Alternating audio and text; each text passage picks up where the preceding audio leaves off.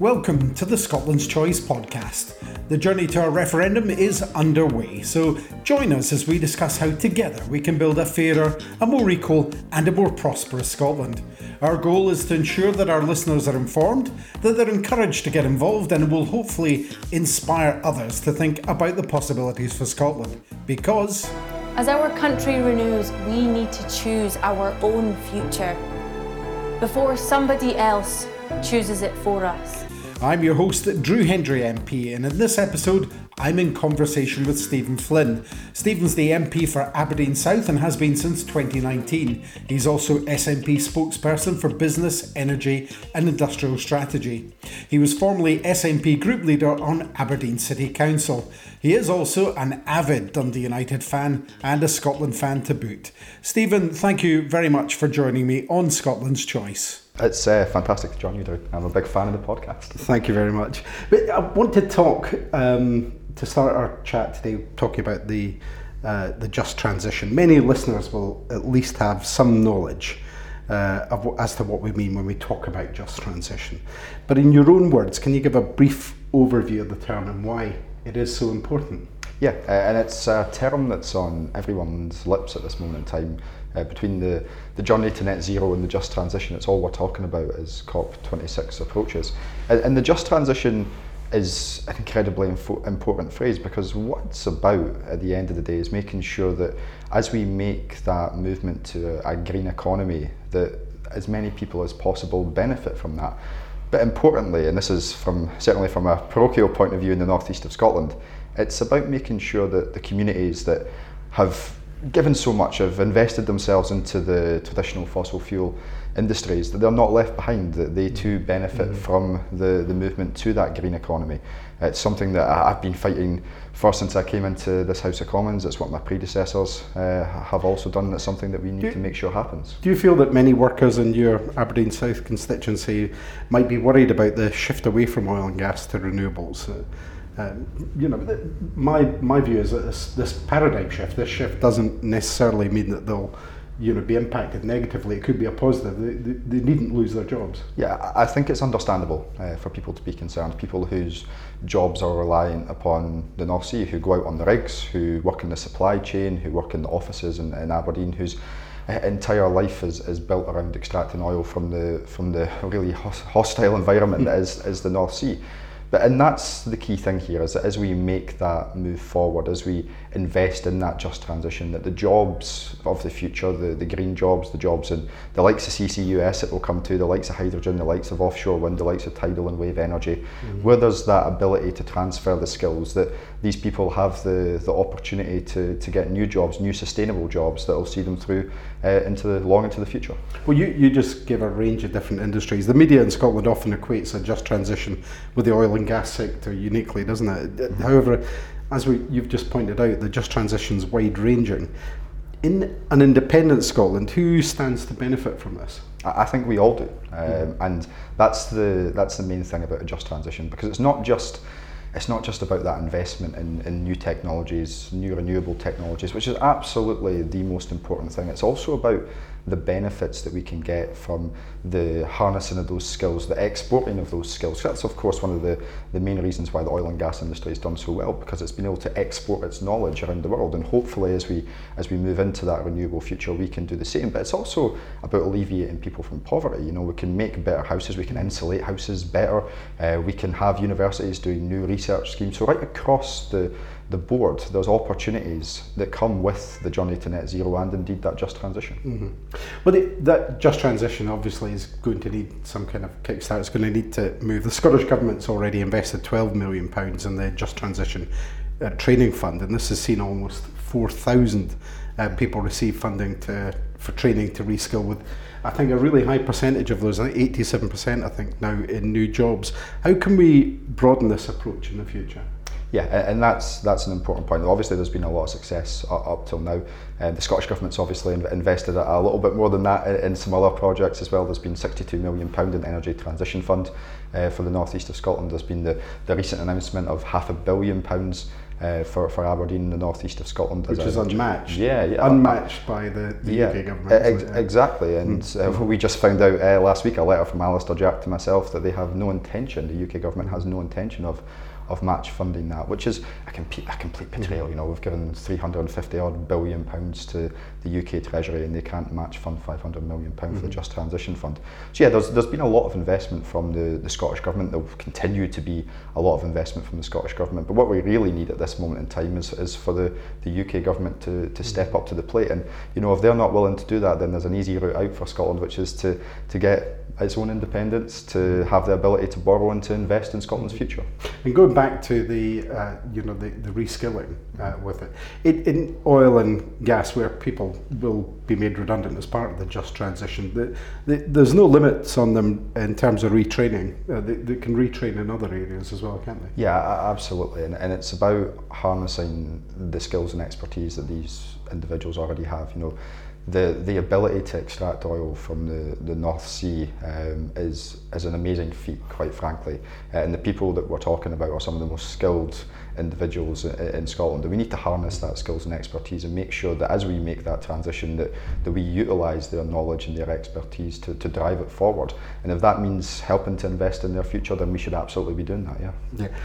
Back in 2014, if I can ask you to cast your mind back, a common kind of unionist argument was that the price of oil was dropping, that oil was running out, that Scotland would be too poor without it. Now with the focus on renewables, does this prove that not only we can benefit from the natural resources we're lucky to have here, but we can also do it as a green and sustainable country going forward? Yeah, absolutely. You've hit the nail on the head there. And just for a little bit of context, of course, when we look at Scotland's natural resources and the extraction of oil and gas, where Norway has an oil fund that's worth in excess of $1 trillion at this moment in time, Scotland has one that's worth absolutely nothing. So that's the UK government's record. So think of what we can do with the natural resources that we have going forward. You know, 25% of Europe's offshore wind. The opportunities are enormous, and we need to have a government in place that wants to harness those opportunities. I don't believe the UK government wants to do that. Well, in the past we've seen them, you know, take the onshore wind, for example, out of the contracts for difference. We've seen them even take solar out of it. They're not really that interested in renewables. They're more interested in different things, different dogmas. Yeah, of course. They'll continue to try and throw money at the nuclear energy, despite the fact that nuclear energy is now much more expensive than the likes of offshore wind. And we've seen the difficulties just in recent weeks in terms of the tidal and wave support that the UK government's been incredibly reluctant to put forward as well. So whilst they're trying to hold Scotland back, we want to build a more progressive green future for our nation. You mentioned a few moments ago, very briefly, carbon capture and storage. We've just seen Aberdeenshire miss out again. This isn't a new thing on the latest carbon capture project. We're back on the reserve list as we've been before. What will the impact of this be on, first of all, climate emergency, secondly, local job prospects? In an independent Scotland, would we invest in carbon capture and storage? In answer to your final question there, absolutely. Carbon capture and storage, the Independent Committee on Climate Change have been abundantly clear that you can't get to net zero without carbon capture and underground storage. It has a key role to play in our journey to net zero. And the decision by the UK government, it's unfathomable. We had a situation, an unprecedented situation just yesterday, where the likes of Sir Ian Woods, the Aberdeen Grampian Chamber of Commerce, Deirdre Mickey from Oil and Gas UK, penned a letter to the UK government urging them to rethink the decision that they've taken. And they've not taken that decision lightly, because they recognise the consequences for the northeast of Scotland of us not being at the forefront of investment for this technology. And when we look at it, you know, we are ideally based geographically. We have the existing infrastructure, and as we've spoken about already, we have the skills and expertise of those in the northeast of Scotland who would be readily able to transfer their skills into that technology. So yeah, it's been a massive betrayal of the northeast of Scotland, and it flies in the face of all the rhetoric about a just transition. And you know what I worry about, and I think what everyone worries about, is what the long-term consequences of this could be for confidence in the region, but also for the likes of Scotland's hydrogen future, because the ACOM project, a key element of that, with Scotland's ability to produce hydrogen in a massive scale, and to build that knowledge and expertise again that we could perhaps export across Europe and the world. So the UK government have made an appalling decision. And I just hope, although I don't hold out much hope, I'll be honest, but I do hope that they might come to their senses. But the track record isn't very good, and I want to come back to that in a wee second, but I've been told by industry experts in terms of the opportunities for the Acorn project that there's about 5.7 gigatons of storage, carbon capture storage facility available there just now. That's something they could put into action really quickly, and for people listening, that's I'm told the equivalent of about 30 years of all of Scotland's gas emissions, just in a fell swoop. That's before you do any further advance with it. Yeah, the scale of this project is enormous, and the work that's gone into it as well by a whole host of partners across industry, particularly of course across industry, is huge. And the fact that the government have walked away from it, just as they did of course in 2015 when they pulled the plug on the £1 billion of investment up in Peterhead at that time, it's unforgivable.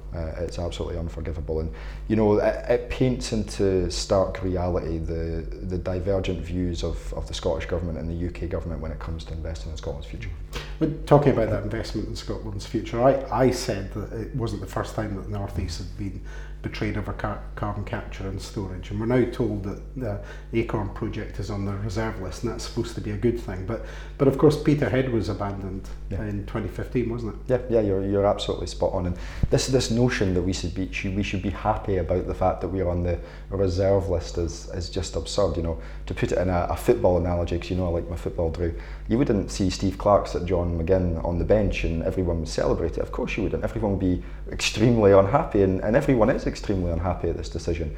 But unfortunately the UK government continue to just shut it out and say that it's not a big deal, it's a good project, it might happen at some point in the future. That's not good enough if Scotland wants to hit its net zero targets. That's not good enough if we actually want to deliver that just transition. And you pointed out, you said briefly there about the infrastructure being in place. This is something that it could be made to work very quickly. It's got a head start, if you like, on any other option, isn't it? Well, exactly. The geographical location of the project and the infrastructure that's there, the empty or emptying oil wells, the whole wrath of them, that could simply just be turned on their head.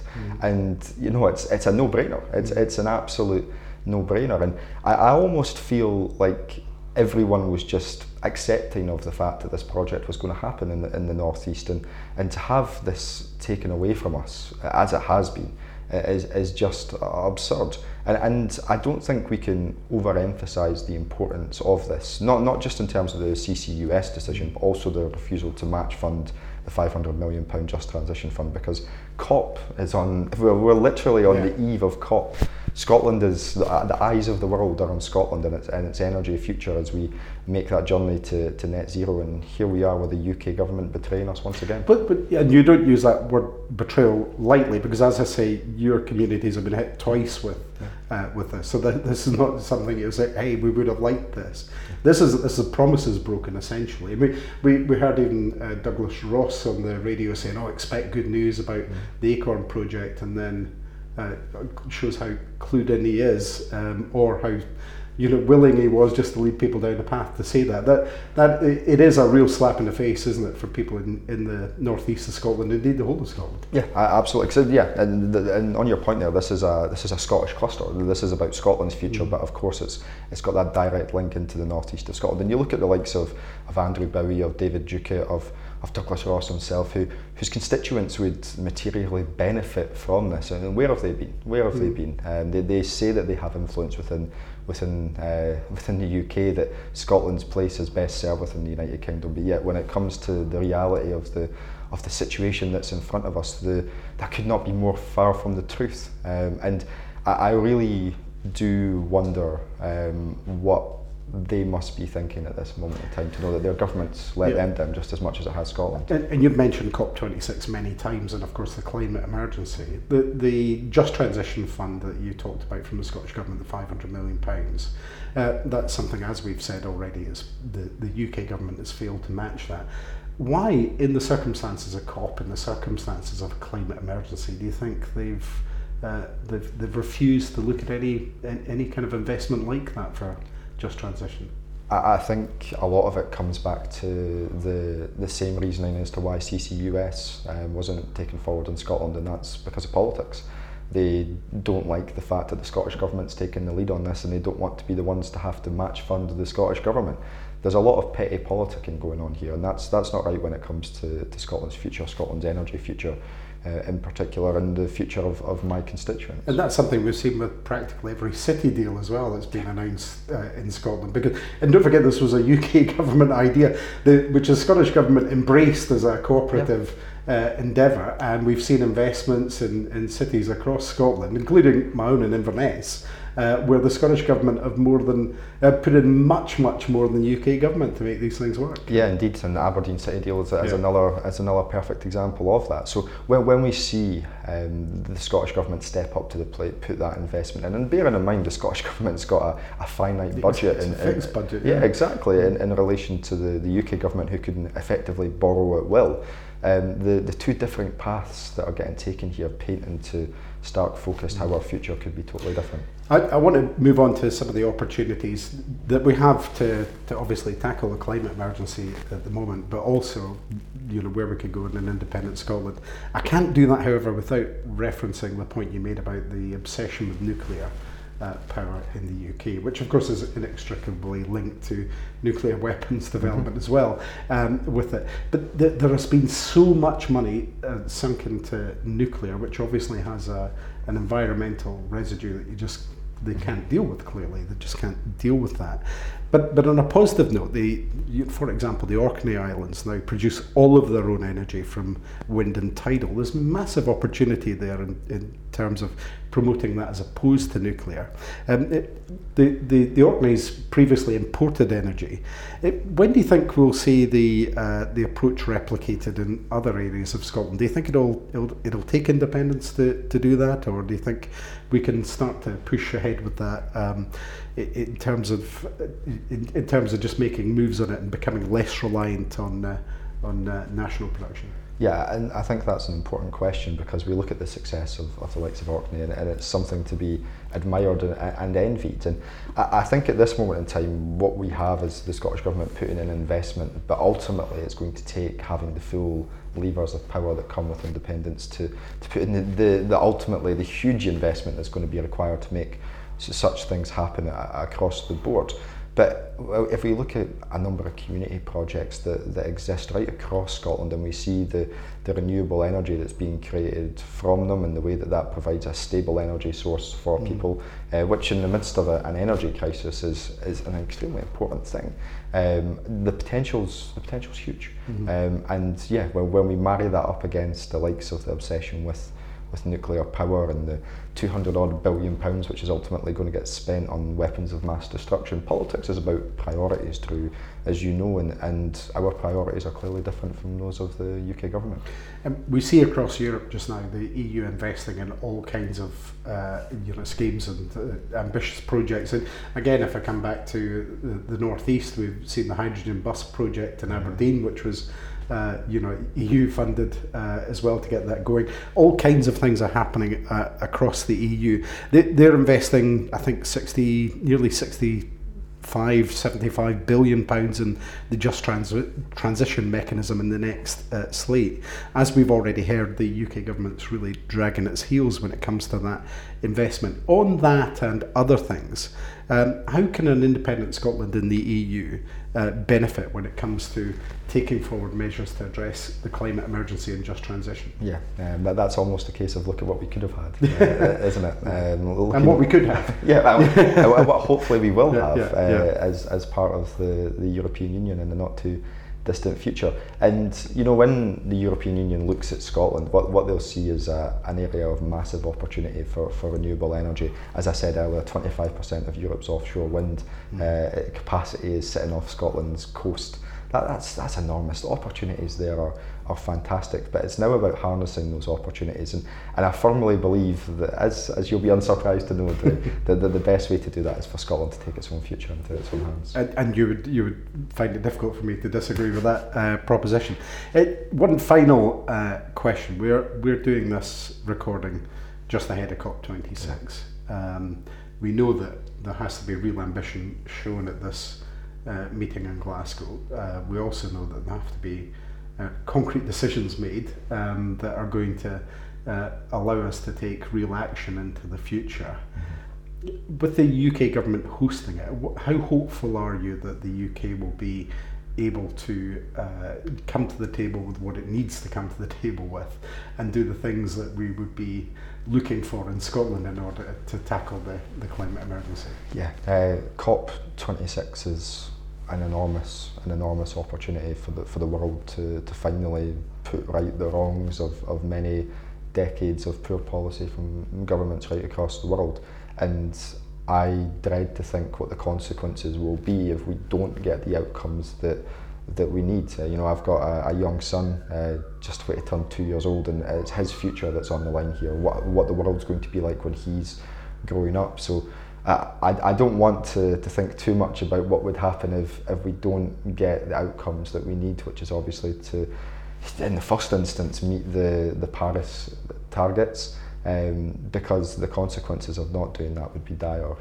So yeah, it's a massive opportunity, and it's one that the UK government and the rest of the world, quite frankly, can't afford to miss. And if Scotland was going to COP26 as an independent country, hosting this event, do you feel that we would be well placed to be a world leader in terms of saying these are the actions that need to be taken, here are the agreements that we're willing to sign up? What do you think would be different about Scotland leading the charge at something like COP26? Genuinely, I think the biggest difference would be that we'd take it seriously. We had a Prime Minister who went to the United Nations and quoted Kermit the Frog. And just the other day we seen the First Minister give a speech which has been widely acclaimed by environmental critics right across the world, because we take these issues seriously. We want to see the planet, the future of the planet, be protected and to be sustainable going forward. So yeah, I think Scotland would be perfectly placed. This is the perfect example of where Scotland's soft power and influence could have been utilised to a massive degree. Now obviously the UK government have tried to shut us out as best they can. They've tried to shut out the Scottish government, they've tried to shut out the First Minister. But the reality is that we won't be shut out because we've got a good story to tell, and I've no doubt that our First Minister will continue to do that. Stephen, thank you very much indeed for joining me on Scotland's Choice. Pleasure, thank you.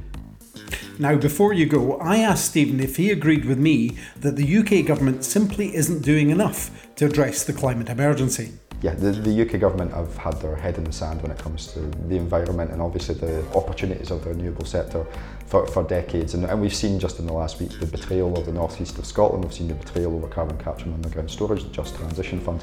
And we look at Scotland and what we would do differently, and I think it's quite clear that we would invest in Scotland's future. We would put Scotland's future first and foremost, and the UK government's not interested in that. They want to continue to plough the furrows of nuclear and the like, none of which benefits Scotland. And on the subject of what an independent Scotland would do differently?